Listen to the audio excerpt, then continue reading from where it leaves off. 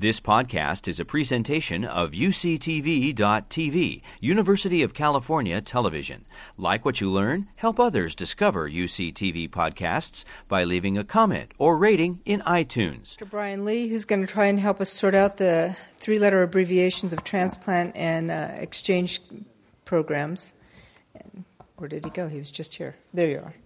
So, Dr. Brian Lee. Thank you, everyone, for allowing me to kind of share a very passionate part of my practice, which is the living donor transplantation program. I don't have any financial kind of disclosures to make, apart from the fact that I do practice as a transplant nephrologist, and we all have an interest in increasing number of living donor kidney transplants, so you can take that as a conflict of interest as you may.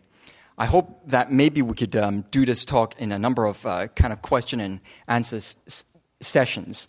So the first question is, why is a paired kidney exchange, or PKE, or the other name for it is kidney pair donation, KPD, necessary in the first place? So for patients who are highly sensitized, with whom they have a living donor, but they're not compatible, either be it ABO blood type or HLA, the only kind of means to try to get them transplanted is through the desensitization programs. And none other than Dr.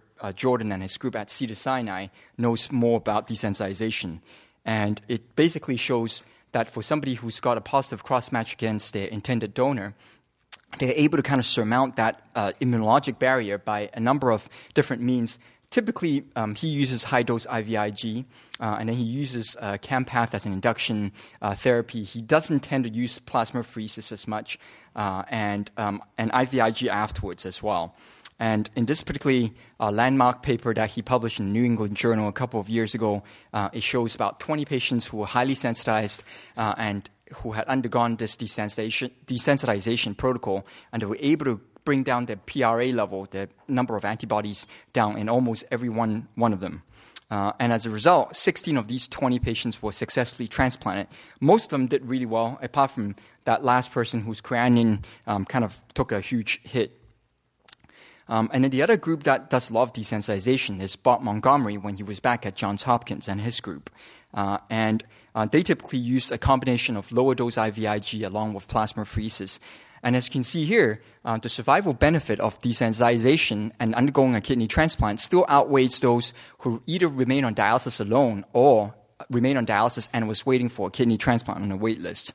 And he basically divided it up into these different risk categories from those who has a complete negative cross-match but only has kind of donor-specific antibodies on board, to those who has positive flow cross-match, to those who are in the highest risk category, who has a positive cytotoxic cross-match. And in every single one of those instances, the desensitized patients who ultimately got a kidney transplant still had a better survival compared to those who remained on dialysis or were wait-listed. But obviously, nothing comes free, and it comes at a price. And you can see here, in this particular kind of meta-analysis, the little red square indicates that the overall risk of rejection was about 36% in all the desensitization studies that were out there, of which about 28% of them had antibody-mediated rejection, which we know we don't really have a lot of in the armamentarium in terms of treatment.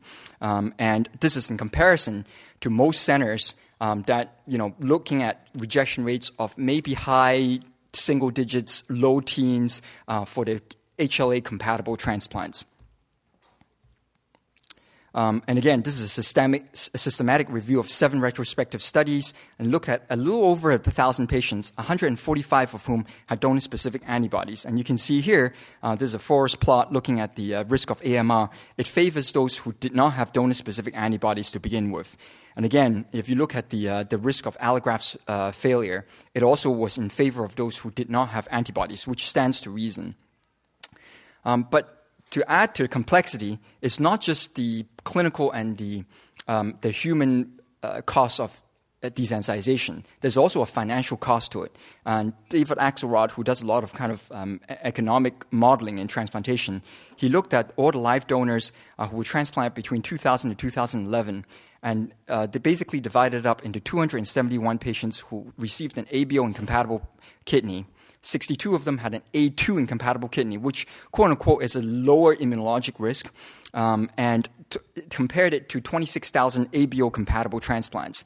I can see here that the patient survival was a little worse off in the ABO-incompatible pairs compared to those who had a compatible transplant and those who had A2 incompatible kidney.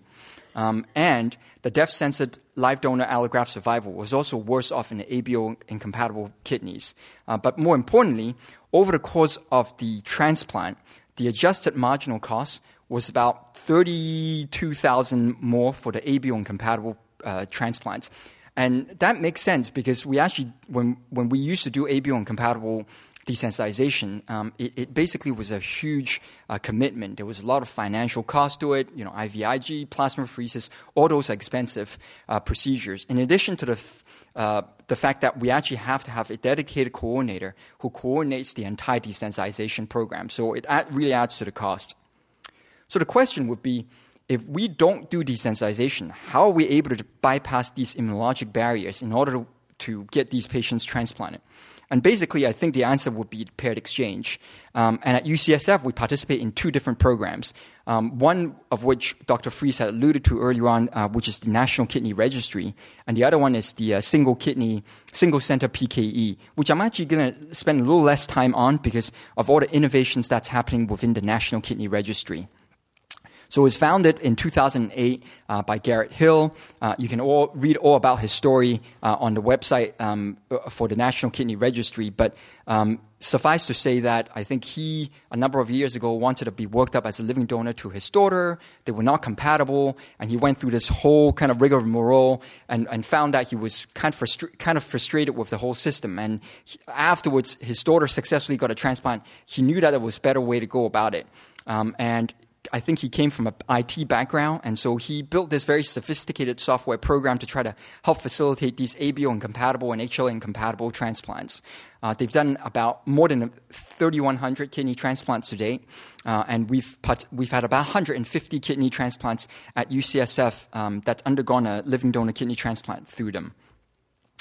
The kind of patients that would undergo the paired exchange are those who had an incompatible donor-recipient pair. I don't know if I'm going to have time to talk about the compatible pairs, but there are certain situations where a donor and a recipient will be compatible, but they choose to undergo a paired exchange in order to find the recipient a better matched donor in terms of maybe age and also maybe size as well. Patients who do not actually have a living donor, who are part of what we call the CHIP program, and mostly these are pediatric patients or those who are highly sensitized sitting on the deceased donor waiting list, and they ended up getting advantage by accepting a kidney that ends a particular chain at the end of these swaps. And this whole system would not work without those completely selfless and altruistic non-directed donors. So as you can see here, the diagram on the left-hand side of you is typically what we think about a two-way swap, where the donor in one incompatible pair donates to the recipient in the other pair, and vice versa. A more sophisticated way to thinking about it is the chains, where it gets started by a non-directed donor, and that sets in motion a number of series of transplants where the kidneys are flown all around the country, and it ends up with probably a CHIP recipient at the end who receives a kidney. And with more experience, we've been able to introduce this idea of a bridge donor. You can see here on the left-hand side, a non-directed altruistic donor starts off a chain. And then what happens is the recipient of this pair, R3, receives the transplant, but their donor actually do not go on to donate a kidney right away. They're tied over to a later time, typically separated by a number of days, if not just a couple of weeks. And then they, in turn, set off in motion a series of different chains of events that results in multiple transplants again. In the early days, we would require that all the recipients and donors undergo surgery at the same time, just in case things fall through and donors change their minds about it. But it turns out that with experience, we noticed that the donors usually pretty much keep to their word once they know that the recipient had safely received their kidney transplant. So the number of kidney transplants that's been facilitated through the National Kidney Registry has basically gone up, and up every single year they've been in assistance. And in 2018, they did about 619. And you can see that overall, the number of paired exchange in the United States that's recorded by UNOS is indicated in the blue bar, and the lion's share of it is actually done through the National Kidney Registry. So they run a very, very lean, efficient system. And I'm never shy about gloating about our successes at UCSF, and you can see here in 2018, we are the most voluminous center with the NKR, having done 52 kidney transplants through them. And as a result of more patients participating in the paired exchange, the median wait time has actually come down as well. So much so that in 2018, from the time they get activated on the National Kidney Registry to the time they can get transplanted, it's about less than 2 months in duration. This is not to say that by the time they find a potential donor, they can get transplant within 2 months. In order to get listed active on the National Kidney Registry, the donor and the recipient needs to be completely worked up. And so I don't want to give you any kind of false pretenses. Stuart Fletcher kind of published the kind of median wait times within the National Kidney Registry, and not surprisingly, you can see here that the old recipients tend to have a longer wait time, a mean number of months of 6.48 before they can get transplanted on the National Kidney Registry, and that's longer than any of the other blood types. However, that is, pales in comparison to the 9 to 10 years of wait time here in California for an old recipient who's sitting on the deceased donor wait list. And as you can see here, the left bar, which indicates the National Kidney Registry, they've been able to transplant a much higher number of patients who are highly sensitized with a CPRA in excess of 80%. They were doing about 22.7% of the transplants in these highly sensitized individuals compared to all the living donor kidney transplants that are reported to UNOS across the board. And their outcomes are actually pretty good. They were at least equivalent, if not, you can arguably say that it's superior to the other living donor kidney transplants that's done for 1, 3, and 5 year outcomes. And as they got better at it, the number of broken chains that are involved with the logistics of setting up a transplant has fallen over the years. And I told you earlier on I was going to share some of the statistics at UCSF.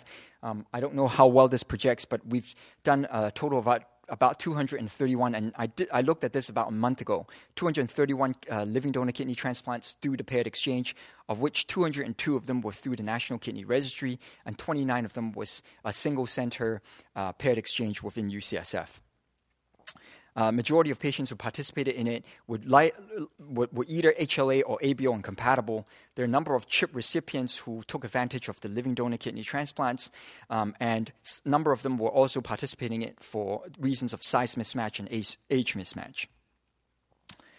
So the other question that would come up is, the advantage of living donor kidney transplant is that you have the recipient and donor in adjacent operating rooms, and so that really minimizes the amount of cold ischemic time. And maybe that goes towards explaining why the living donor kidney transplant outcomes are so much better. But if you start shipping kidneys around the country, doesn't that kind of make this complete issue moot, because you're adding the cold ischemic time that may diminish the quality of the living donor kidney transplant? So we've actually looked at this, and Paul Terasaki and his group actually were some of the pioneers looking at it. They looked at in order for a national paired exchange to function, it is inevitable that living donors' kidneys would have to be shipped around the country, because to require these living donors to go and trek all the way around the country in order to donate will probably be detrimental to the paired exchange program. And they look at the number of transplants that were done between January of 98 to December of 2002, and they basically looked and compared. The top line was the living donors, and the other lines that were shaded underneath those were from deceased donors. And you can see here that the median cold ischemic time was about 2.4 hours on the living donors, as opposed to cold ischemic times that were in excess of 15 hours for every single one of those categories. But despite that, it looked like there wasn't much of a separation in terms of the allograft survival. And if you basically split up the cold ischemic time on the deceased donor kidney transplants into quartiles. With each increasing quartile on the cold ischemic time, it seems to have made no dent whatsoever in the allograft survival. Sure enough, it actually increases the delayed graft function rates in these kidney transplants, but we ultimately care about the allograft survival. So it looked like longer cold ischemic time doesn't have a very measurable impact on the overall allograft survival in the long run. And looking at the Australians and the New Zealand dialysis and transplant registry, they look at well over 3,500 living donor kidney transplants. And granted, they don't have as much of a distance to travel, but about a quarter of these kidney transplants had cold ischemic times between 4 to 8 hours. And as you can see here, the cold ischemic time seems to have an impact on the rates of delayed graft function. But when they divided it up into donors who were less than 50 versus those who were over 50, it looked like the overall graft survival was only impacted by longer cold ischemic time in older donors. And the same thing for the death-censored graft loss was only apparent in those who were over the age of 50. So here in the United States, we looked at about 1,200 kidney transplants that were done through the paired exchange, and they compared it to 205 in-center kidney paired exchange that didn't have as much of a ship time and much shorter cold ischemic time. And then as a control, they looked at 4,800 non-shipped kidneys. And the primary predictor here was cold ischemic time, and they looked at outcomes of delayed graft function and also allograft survival. And as you can see here, that there was a clear separation in the cold ischemic time that was incurred, so much so that the shipped kidneys had about a mean cold ischemic time of about 9 hours, whereas in the in-center kidneys, there was only 1 hour of cold ischemic time in those, and the non-shipped kidneys only had 0.9 hours of cold ischemic time. And this graph basically represents the distance the kidneys were shipped. And you can see here, many of these went across the country from East Coast to West Coast and vice versa. And the cold ischemic time does tend to impact the rates of delayed graft function, which we knew about. But if you looked at the overall graft failure, death-censored graft failure, and also patient mortality, it looks like the fact that these kidneys were shipped and incurred longer cold ischemic time did not seem to have a negative impact in the overall outcomes of these transplantation. So it kind of emboldens us to know that shipping these kidneys doesn't seem to diminish the survival and the allograft advantage you see with living donation. So what if we talk about these HLA incompatibility, ABO incompatibility? What if there was a timeline incompatibility between the recipient and donor? How do we surmount some of these barriers? So that's where kind of some of these cutting-edge and innovative programs kick in. The National Kidney Registry kind of basically experimented with this program called the Advanced Donation Program, where the donor of a recipient would donate ahead of planned surgery for the intended recipient. And typically it happens for various different reasons. Most of it happens to be, individuals who were in the military and they knew that they had to be shipped out and they wanted to be able to donate a kidney before they were deployed. Other individuals are mostly teachers, and they have like that 2 or 3 month period where they knew they had a summer vacation. They wouldn't have to take any time off of their work, and they would donate during that period. And so for these reasons, the advanced donation program seems to make sense. And only centers that were in good standing were allowed to participate. And there were absolutely no guarantees whatsoever made to these recipients that although their donors had donated a kidney ahead of time, that the recipient will eventually get a kidney transplant. And again, Stu Fletcher kind of published the initial experience with this advanced donation program. And they looked at the first 10 pairs that underwent this transplant. And you can see here all the way on the right-hand side, the original date of the intended donor donating the kidney to the date where the intended recipient eventually received the kidney was separated anywhere between 10 days to 562 days. So we're talking about a separation of up to about 2 years between the time the donor donated and the recipient received the kidney. So there were 2 patients who were at the time of publication still untransplanted, but a more illustrative story of what happened was the case number 1. So donor number 1 was the husband to recipient number 1 all the way at the bottom. What happened was the recipient number 1 needed a kidney transplant. Her husband was getting worked up. And in the meantime, while he was getting worked up, she actually got a deceased donor offer. And so she went ahead and took that kidney and got transplanted. the husband realized that he was 3/4 of the way through the workup anyway. He decided that he was going to move forward and serve as a non-directed donor anyway. So he got worked up, and in the meantime, while he was completing the workup, his wife sustained a really bad rejection, and it was clear that based on the histologic findings, her kidney was probably not going to last very long.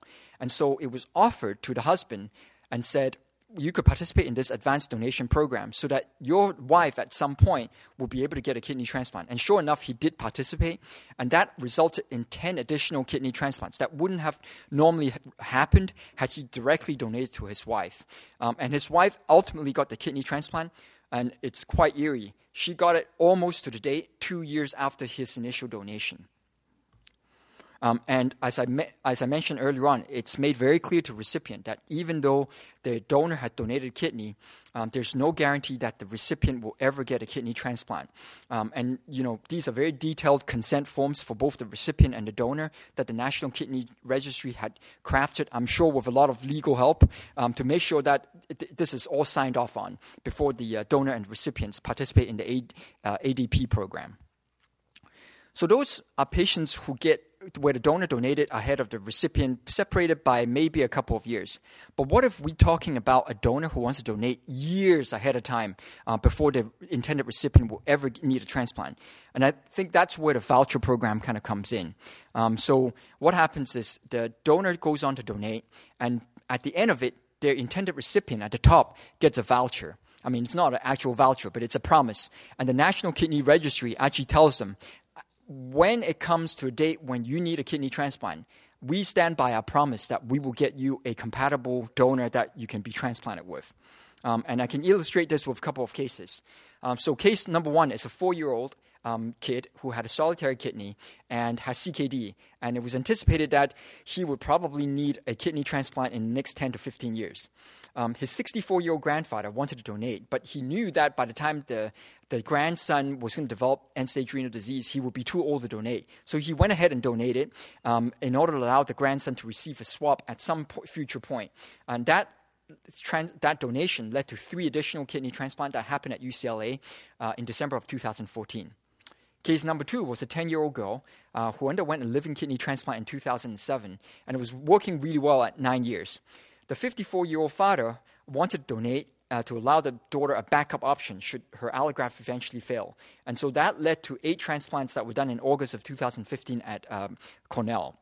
And the same recipient's 60-year-old aunt wanted to be double sure that she was covered. So she went ahead and donated so that she now sits with 2 vouchers should she ever need additional transplants in the future.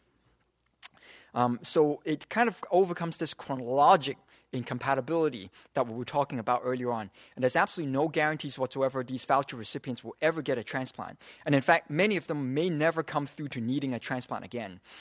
And we have to ensure that these advanced donations were truly altruistic. And therefore, the vouchers cannot be bartered for any other recipients. You have to, the way it stands right now, the donor has to say, name the recipient to whom this voucher is valid to, although things may be changing, and I'll come back and update you on it when it does. And these vouchers have absolutely no cash redeeming value. The original voucher would expire and cease to exist if the original recipient passes away.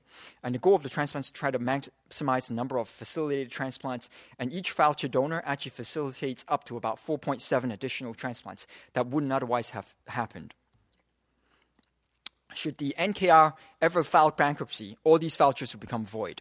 And there has to be some kind of a program where they have to prioritize these vouchers, whether it's based on the recipient's sensitization level or whether it's based on the timeline. The earlier the donor donated, maybe those recipients will get some kind of a advantage.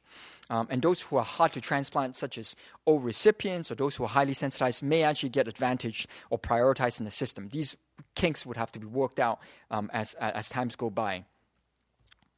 And we've done, the National Kidney Registry publishes that they've done 130 short-term advanced donation programs today, and of which there were also 46 voucher programs for grand total of 176. I wanted to talk about the compatible donor program, but I think I'm going to skip over some of the slides because there's something that's I thought probably worth even more of your time. Suffice to say that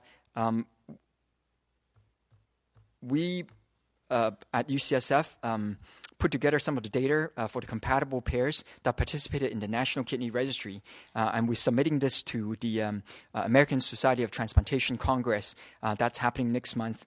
There were total 151 compatible pairs that were participated in the NKR to date, and 48% of them had favorable blood type. So basically, a O recipient with a non-O donor, and it resulted in 296 additional transplants. A large number of them were very highly sensitized, and these patients ended up getting a kidney transplant as a result of these compatible pairs participating in the system.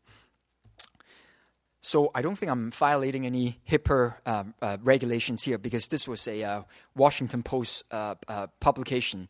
And at first look, it probably doesn't look very exciting. On the right-hand side is a daughter who loves her mom a lot, and she ultimately donated to her mom.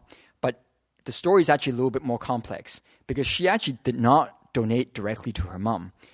She wanted to be worked up as a kidney donor to her mother, who has fibrillary GN. Turns out fibrillary GN has a hereditary component, so she's been turned down as a potential living donor. She was 19 at the time. So she went online, like we all do, Googled it, and she just wanted to know more about pair donation. And it turns out she happened upon this article that was published by two computer scientists based out of Carnegie Mellon, and they hypothesized the fact that you don't have to stick with a single organ. So you don't have to donate a kidney so that your recipient get a kidney. You could easily donate a liver so that your recipient can get a kidney. And she figured, well, I don't have any contraindications for liver donation. What the hell? Maybe I should try it. So she called around the country, not knowing that this was a theoretical paper. She thought this was what's standard of practice. She called around the country, and according to the Washington Post, she was actually patched over to the morgue a couple of times. But she ultimately contacted UCSF, and they put her in touch with John Roberts, as you can see, the tallest guy in this picture here. And he said, very intriguing idea. I'm willing to entertain this. Let's see where this takes us. And it turns out that she was a reasonable, eligible liver donor, but she was petite, as you can see here. And with liver donation, the size does matter. So it took them about 18 months before they can identify a compatible liver recipient who's standing right to the left of her. And it turns out that her sister wanted to donate a liver to this recipient, but her liver was too small and wasn't a compatible liver donor. But her sister had a perfectly good kidney to donate. And so it so happened the sister donated her kidney to the mother of the liver donor, and the liver donor then donated the kidney to the liver recipient. And that happened, I think, in October of 2017. And they've since met each other, and it is a happy ending, I am glad to report. We actually ultimately reported this as a case report, and it was just published in the American Journal of Transplantation. And it's the number one liver-kidney swap that happens in the U.S. And probably in the world. And, it kind of basically upends the usual conception of what a paired exchange is, where a kidney gets you a kidney. Here, in this case, a liver gets you a kidney.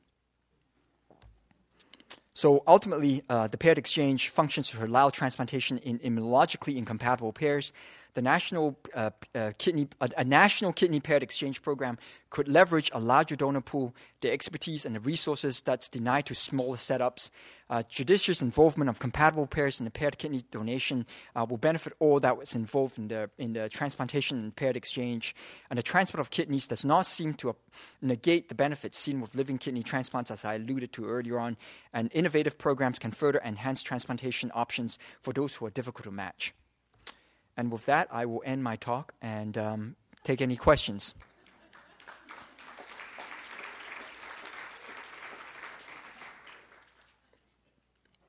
Yes? So a question about the vouchers. That's a very interesting idea. We all in this room, the general nephrologists, we see patients with chronic kidney disease who we think are going to progress to end-stage renal disease maybe in 3 or 5 or 7 years. The question to you is a technical question. if they hear about this and they have loving family members, they may want to come and get a voucher. But we can't refer these patients to you until their GFRs are less than 20. Do we have a new workflow for this? We're talking about it because the one thing that I alluded to, but I didn't kind of expound on because it's kind of things in the works, is remember the voucher program, the donor actually has to specifically name recipient. The National Kidney Registry is talking about a system where they're borrowing from T-Mobile from a few years ago, where, remember, you have FAF5, you can name 5 people that you can call unlimited times, and it doesn't count towards your minutes. So they're talking about donors who can potentially name up to 5 different potential recipients, and any one of them can eventually get a transplant as a result of this particular donor donating. If that goes in place, then yes, we're going to have to put in place a system where even though the recipient may not be quite ready for transplant, and we normally wouldn't work up the living donor, we're going to have to put in place some kind of a system to allocate that. Good question. Do you see patients, by the way, with GFRs of 25 or less? Just so you know, you can refer with a GFR of 25 or less for an evaluation. I just wanted to clarify that. Some centers even accept patients with a GFR of 30 or less. But we do see them, so just be aware that you don't have to wait till their GFR is less than 20. I just wanted to clarify that point. So just for an update for you, Brian, the National Kidney Registry did complete the pilot program, and the family voucher program is going live as of June 1st. So it is going to go forward where a donor can step forward and name 5 potential family members as an option. So there are things that are changing as of next month. And that's Valerie. She's in charge of the paired exchange. So if you've got any questions, she's the one to bug.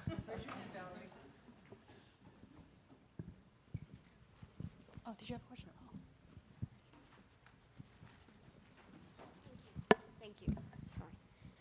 Thank you. That was an excellent talk.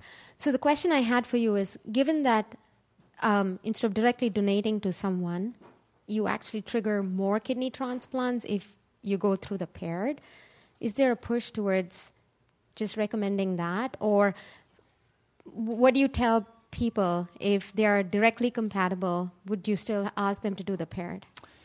So yeah, that's actually a question that we've been battling with, and at some centers, for example, there's a program in San Antonio where every single living donor is put into the paired exchange by default, whether they're compatible or not. I think we debated it, and because to put these patients into the National Kidney Registry does require a lot of logistical things, and sometimes chains break apart just because we are somewhat at the mercy of donors and recipients at different centers, and it would be a lot cleaner if we are able to facilitate this within our center alone. But we thought about it, and I think if there were clear reasons to encourage a compatible pair to participate in the paired exchange, we've been doing it. For example, donors and recipients who would normally be considered compatible, but it turns out that the recipient has a very low titer donor-specific antibodies that we could do a little desensitization and getting them through to the transplant. But we figured maybe it's not even worth that risk. If we put them in the paired exchange and we find them a compatible donor through the paired exchange where there's no donor-specific antibodies whatsoever, maybe that can translate into better outcomes. In those individuals, we've actually spoken to the donor and the recipient pair about potentially participating as a compatible pair. And in individuals where there's a huge size and maybe an age mismatch between the donor and recipient, we've broached that topic of participating in compatible pairs, but we have not rolled it out uniformly across the board. And then just one more follow-up question. So let's say somebody donates a kidney and names somebody else's and they get the voucher, and what if this person also ends up needing a kidney transplant? What happens in that instance? They don't have a voucher, but they've already donated a kidney. Valerie can correct me if I'm wrong. The voucher still holds value for the recipient that the donor had initially intended it for. But given the fact that the donor had donated, they get advantage in terms of getting a kidney transplant through the National Kidney Registry. I think there's a prioritization, but they're probably third on the list of priorities in terms of them getting a transplant should they eventually need. You've been listening to a podcast by University of California Television. For more information about this program or UCTV, visit us online at uctv.tv.